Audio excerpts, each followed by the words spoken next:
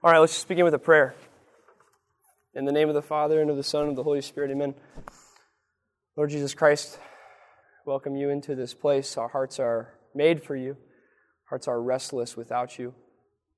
Help us to come to experience that longing. I pray for openness in this room today. I pray for the anointing of your Holy Spirit, that those who need these words this morning might hear them, that it might bring about the glorification of your kingdom, that you might enter into our hearts in a new way. Fill us with peace and joy as we wait for the coming of you at Christmas and you at the end of time during this Advent season. Just inspire our hearts today to receive even just the smallest of invitations and just to embrace that. Just take one step deeper. Help us to know who we are, not from our limited view of ourselves, but always from your look of love upon us. Help us to tap into that restlessness within our hearts as something that is driving us towards you. Help us to fall in love with your providence and your generosity today. We ask all this through Jesus Christ our Lord. Amen. In the name of the Father, and the Son, and the Holy Spirit. Amen. Okay, so, can you hear me? Is that going to be possible? Back corner, can you hear me? All right. Good. Okay. So, my name is Father Matthew Schilmoeller. For those who don't have me, I have some seniors here. Briefly, I went to Pius. I graduated in 2014. So less than 10 years ago, I was graduating from Pius X, and it would have been really hard for me to believe that I would be back, like 10 years later, teaching seniors at Pius again. And I did sports, so I did the sport thing, which is kind of what gathers us here this morning. I did wrestling for a really long time. I was a wrestler from like kindergarten on through my junior year, and I started running in 7th grade, and so there was always kind of like this relationship between the two. In high school, I started out as a wrestler who was trying to run, and by the end of high school, I was a runner who was trying to wrestle, and then just became a runner. I found that I had this real drive to run, and I gave up wrestling my senior year just to like full-on train in running, and my goal was to go and run for the Huskers. I wanted to be a Cornhusker. I wanted to, it's kind of like the Nebraska dream as a little kid, like you want to be a Husker. That was my dream and my goal. And I worked my butt off. I worked really hard. I was waking up in the morning before going to school at Pius. I lived in the Highlands. I'm from North American Martyrs. Go Martyrs. Go Stangs. Let's go. That's actually Go Jets, but yeah. I was waking up at like 5 a.m. I'd run 5 miles. I'd go drive across town, come to school. During the winter season, I would take my off period and I would go running along O Street and come back. I would do evening workouts at Bob Devaney in the winter for track. I was running extra in season. I was getting tips from coaches around town. It was kind of like a movie. It was kind of like Rocky. Like I was, running really hard and everything. Then I go get the priest's blessing, and I was going to Mass. Even at times I was going to Mass every day. But what I brought with me during the whole time was like this running identity. Like this was my running identity. And by my class, the class of 2014, I was voted to be most likely to be an Olympian. So people just knew me as like this guy that was just like mad crazed on running. It was this thing that I really identified myself with. I don't know if you do cross country and track and stuff like that. Like I was on Flow Track. It's like this website that just like you watch that workout Wednesday and you get all hyped up. You're like watching the Michigan Wolverines like doing their crazy workout, or like watching different teams like Wisconsin, and just like, yeah, it's just a crazy thing. If you're a runner, you like kind of understand this, but you can apply that to like any of your sports, just getting really mad crazed about it and finding yourself just identifying yourself in social circles by that sport that you do. So I worked my tail off in high school in my senior year, and at state track, I ran exactly what the coach at Nebraska was asking me to do in order to walk on. So I ran the mile in 4 minutes and 29 seconds, and I ran the 2 mile in 9 minutes and 30 seconds. And that was exactly what the coach was asking me to do to run at Nebraska. And so I remember like a week later, like I showed up at his office. Like he didn't even invite me over. I like went up to his office and like, dude, I ran. I like showed him like the paper. I was like, I ran exactly what you want me to do. And he was like, okay, I'll let you run. So I spent that summer training really hard. I was getting my mileage up significantly more than what I was running at Pius. We were running maybe like 20 to 30 miles a week, and I got up to like running 50 to 70 miles a week in that summer. Had some really crazy runs, and I started to meet my teammates and everything. And then preseason conditioning started, and I moved in on campus at Nebraska. And that first day that I showed up, I walked into my room at my suite, and it's just chock full of stuff. I've got like 7 pairs of shoes. I'm not kidding right now. Like, I've got running shoes. I've got shoes to walk around in campus. I've got shorts, pants, compressions, short sleeves, long sleeves, tanks, winter coat, raincoat, wind coat, spikes, jerseys, 3 bags, 3 backpacks, like as if I need 3. Like, I don't know, like I use a different one every day. I don't know. I had a large duffel bag for traveling. Like, this was like everything. Like, just, here you go. And what we were told is that you have to wear this stuff everywhere, and you have to like promote this identity. Like, you're a student athlete on campus, you need to let people know that you are part of the Huskers team. Like, you wear this logo, this is you, this is who you are, and you wear that Adidas logo everywhere you go. And if we would show up at practice without wearing Adidas, we would be kicked out for the day. You couldn't go into the facilities. Like, that was what you had to do. This was part of, like, being part of this brand and this team meant that you were basically, like, branded all in. And the facilities were state-of-the-art. There were 2 stations on campus just for athletes to get, like, any sort of, like, Gatorade product you would ever want, and all the Cliff Bars in the world. The training table for our own personal meals. We had our own, like, personal person who would, like, she'd make us, like, she'd, like, memorize, like, every athlete's sandwich. And I would always, like, in the evening, I'd be right next to Kenny Bell. I don't know if you guys remember Kenny Bell. Like, he was, like, this big guy, and I'm like this little kid. I'm like, I'll take a chicken sandwich. And he's like, I want like all the meat and everything. It was pretty amazing. We had the best study spaces. Memorial Stadium at night, all to ourselves, 24/7. We had tutors for every class. Massive computer rooms. You could go with a PC or MacBook. We had Husker Bucks to get food at restaurants downtown. All the athletes got MacBooks. It was the ultimate feel-good session. Just like the whole time. Just like fill you up with like everything. We're going to give you like everything that you want to make you happy. And it felt so good. And it felt so powerful. So then the season started going and things got really intense. I'll be like walking around campus all day for class, like 5 to 7 miles of walking. And then we were practicing mostly twice a day. So while in the summer I would get up to like running 50 to 70 miles a week, our first week at Nebraska, we ran almost 120 miles. We woke up every morning and ran 6 miles at 6-minute pace. So if you like think about that, that's crazy. And then we'd come back in the afternoon and we'd have like this tough interval workout. It'd be like 12 to 14 miles, and like you did that every day for like the first like 2 or 3 weeks. And I was left crawling. And I was tired and exhausted. And one of the problems is I didn't know how to advocate for myself. It's like, that's one thing today. Like, I didn't know how to advocate for myself. And this was training like I had never experienced before. And everyone was just kind of focusing on themselves. And some could actually like handle that. But I felt like I had to just put on a show that everything was fine because everybody seemed okay. But we were all kind of living off of this identity of being a student athlete and being a Husker or like wearing that logo or being on that team. But I wasn't rooted in anything else. So I never had like a crisis of faith, but I wanted my faith to serve my athletics. And I wanted faith to serve my sport. I wanted God to make me faster. That's what I prayed for. I didn't want my athletics to do anything for God. I didn't want my athletics to do anything for God. And so I was running all the time, not getting hurt, and so I'd race.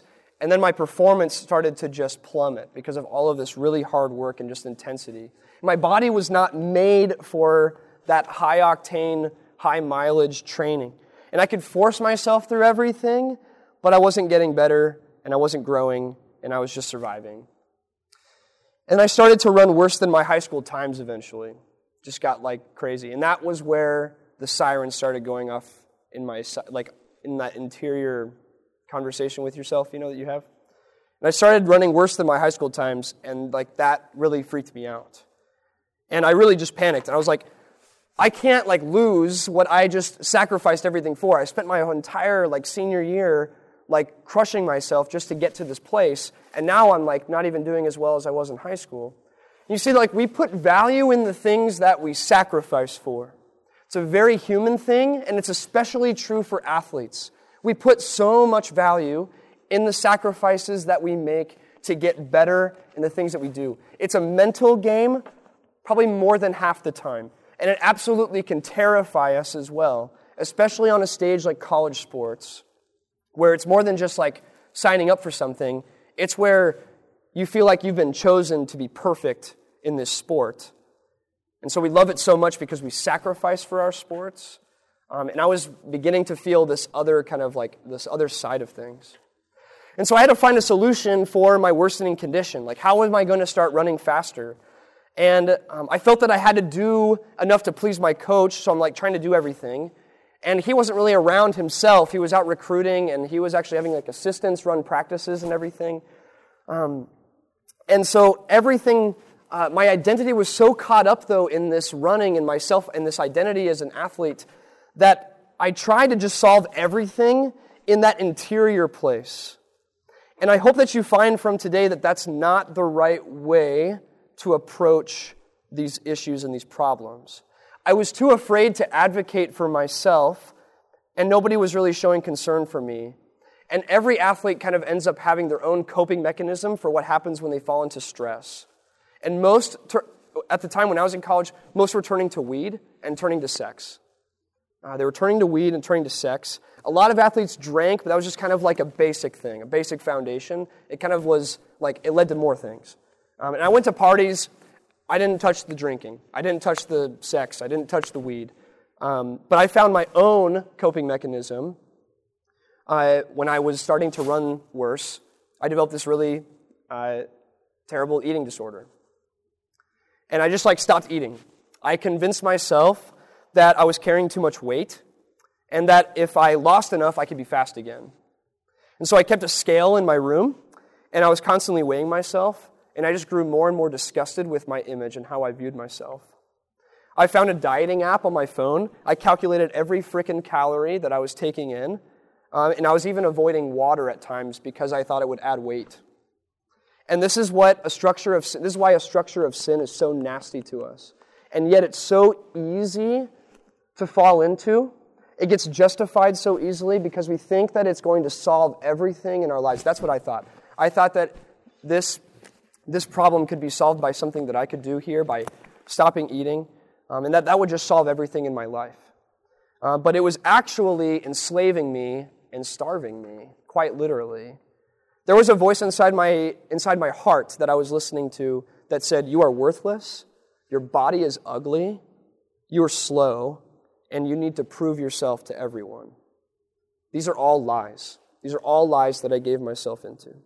So in one semester at UNL, that's all it took. One semester at UNL, one semester, I lost 20 pounds. And that's more than 50 pounds ago from where I am right now. From August to December, I just started to plummet.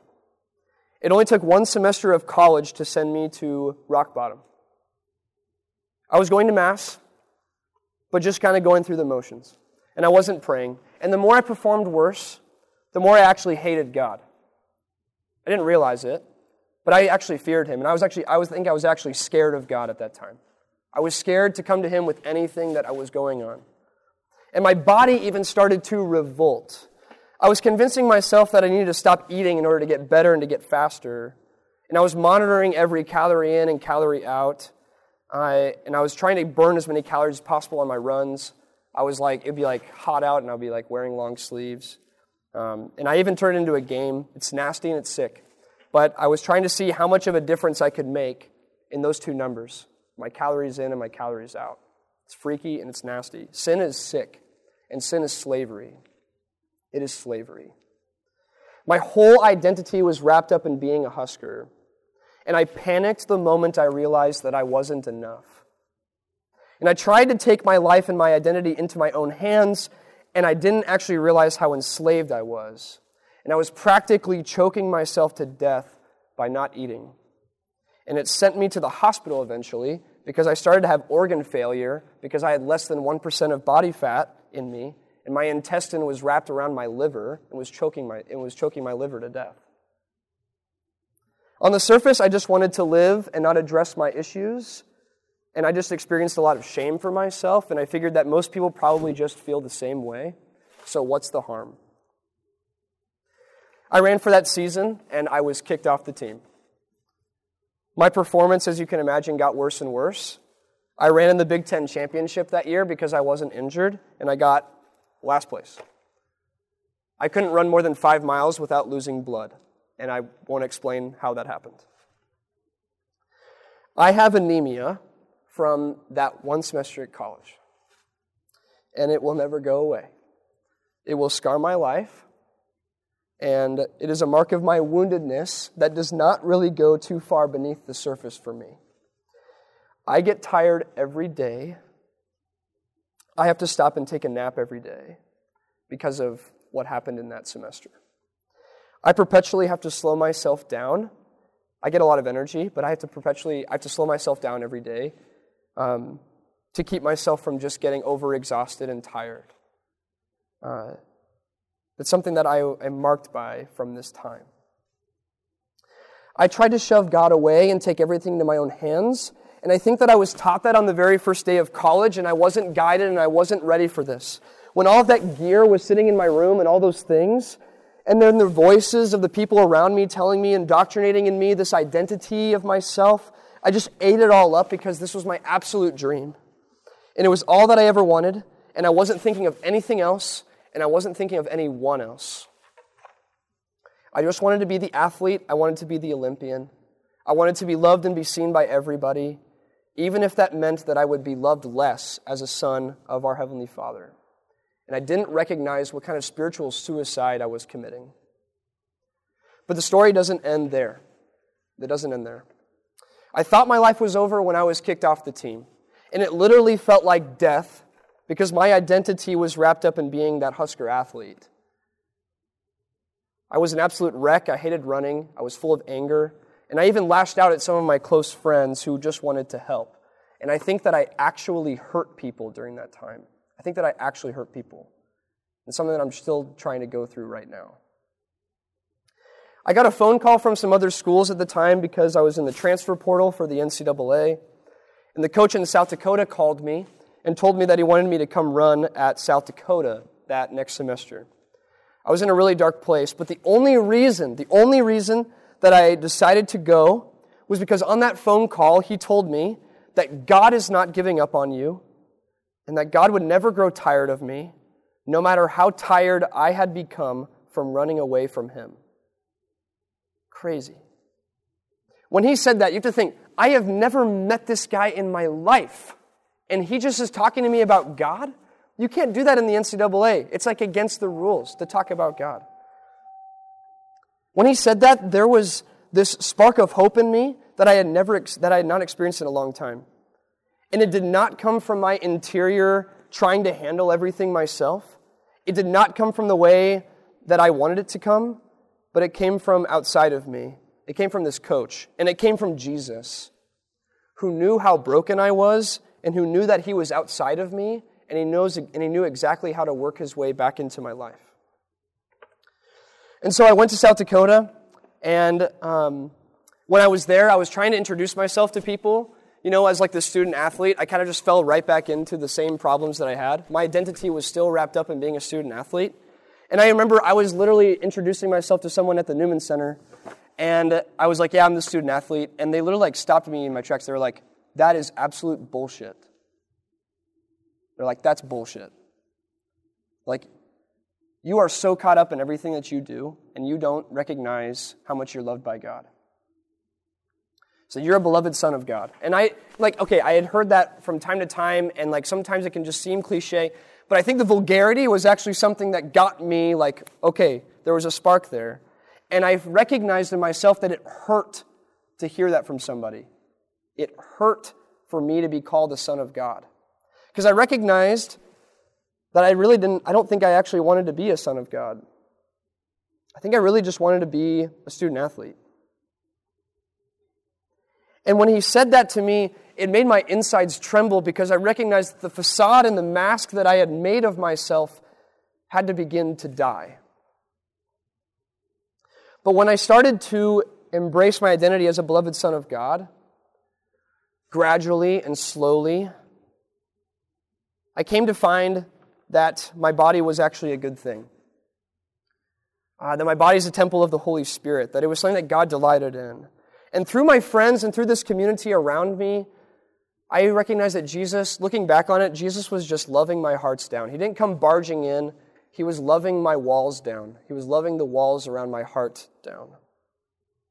You know what? And I could be an athlete, but I discovered that I was chosen for something that was more grand and more beautiful and something more foundational than anything that I could do, but that I'm a beloved son of God because of what God has done and not because of anything that I did for myself.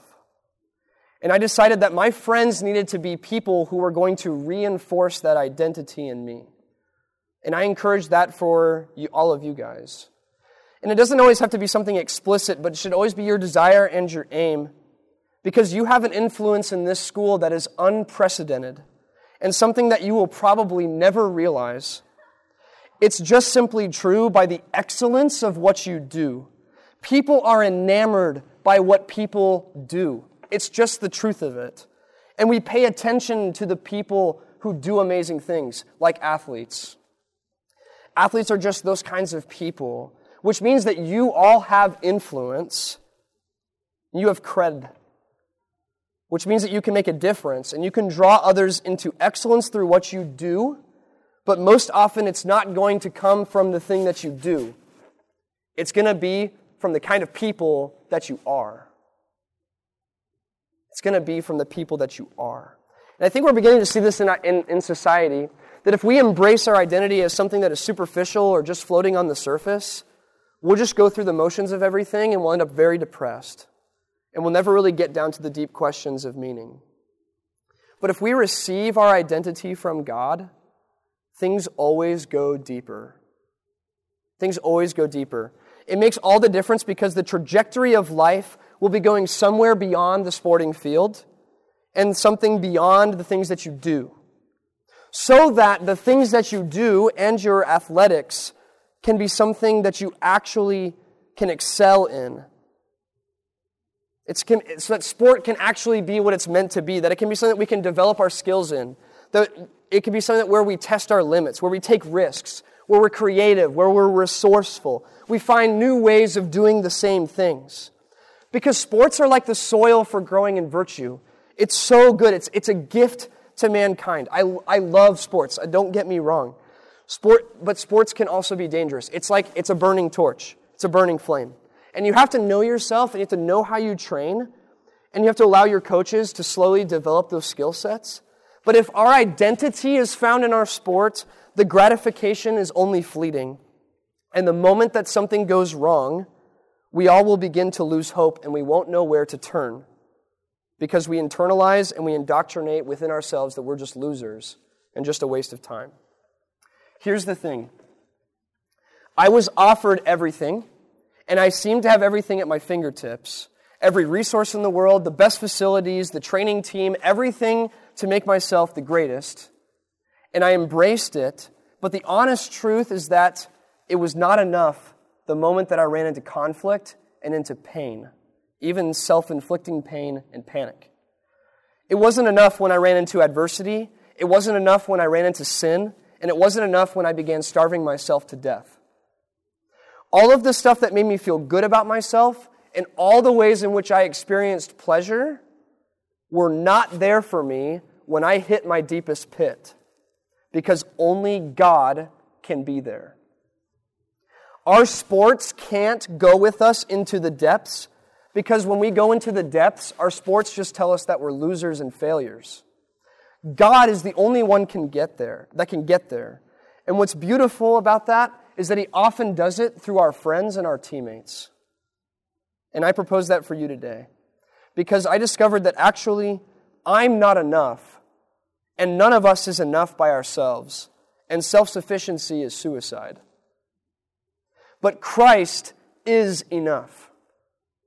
He's actually more than enough. He is the Lord. He is God. He said to Paul, "My grace is sufficient for you." Wherever you find yourself right now, He says to you, in the interiority of your heart, even in the ways in which you feel numb, He says, "My grace is enough." It is overabundant. It is overflowing out of a pierced side that knows all of your woundedness because He allowed Himself to be wounded for all of you. His grace is triumphant. He is the victor in every consequence and circumstance because He has triumphed over the cause of all of our problems. Sin and death and Satan and hell, in all the ways that we have given ourselves over to those things. But when I look at a crucifix, because of this whole experience of my life, I see a man who has I see a love in which I have never been loved before. I look at a crucifix and I have never been loved by someone like that ever in my life. And that is what convicts me to give my life to Jesus. And I worship Him because He has stomped Satan in the face in the resurrection. And He has given me hope that the deaths that I have experienced in my life have meaning because He has made me a member of His body, which I receive in the flesh and blood in the Eucharist. He gives us Himself for our identity. And we don't have to go around looking for someplace else to find that. There are so many lies that are going to come with growing up.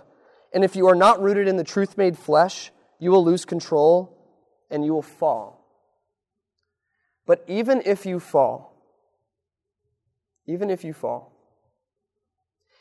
find yourself in a pit, even if you find yourself in a dark place, even if you feel like your one companion is darkness, I know from firsthand experience that God is not tired of you. He's not tired, and He's not giving up on you. He continues to stand at the door gently and knocks. He permits everything to happen in our lives for us to become saints. He allowed me to inflict wounds on myself. He allowed me to be cruel to myself. He allowed me to fall into shame at how I looked at myself in the mirror. He allowed myself to fall into an eating disorder. He allowed myself to embrace the identity of being a student athlete.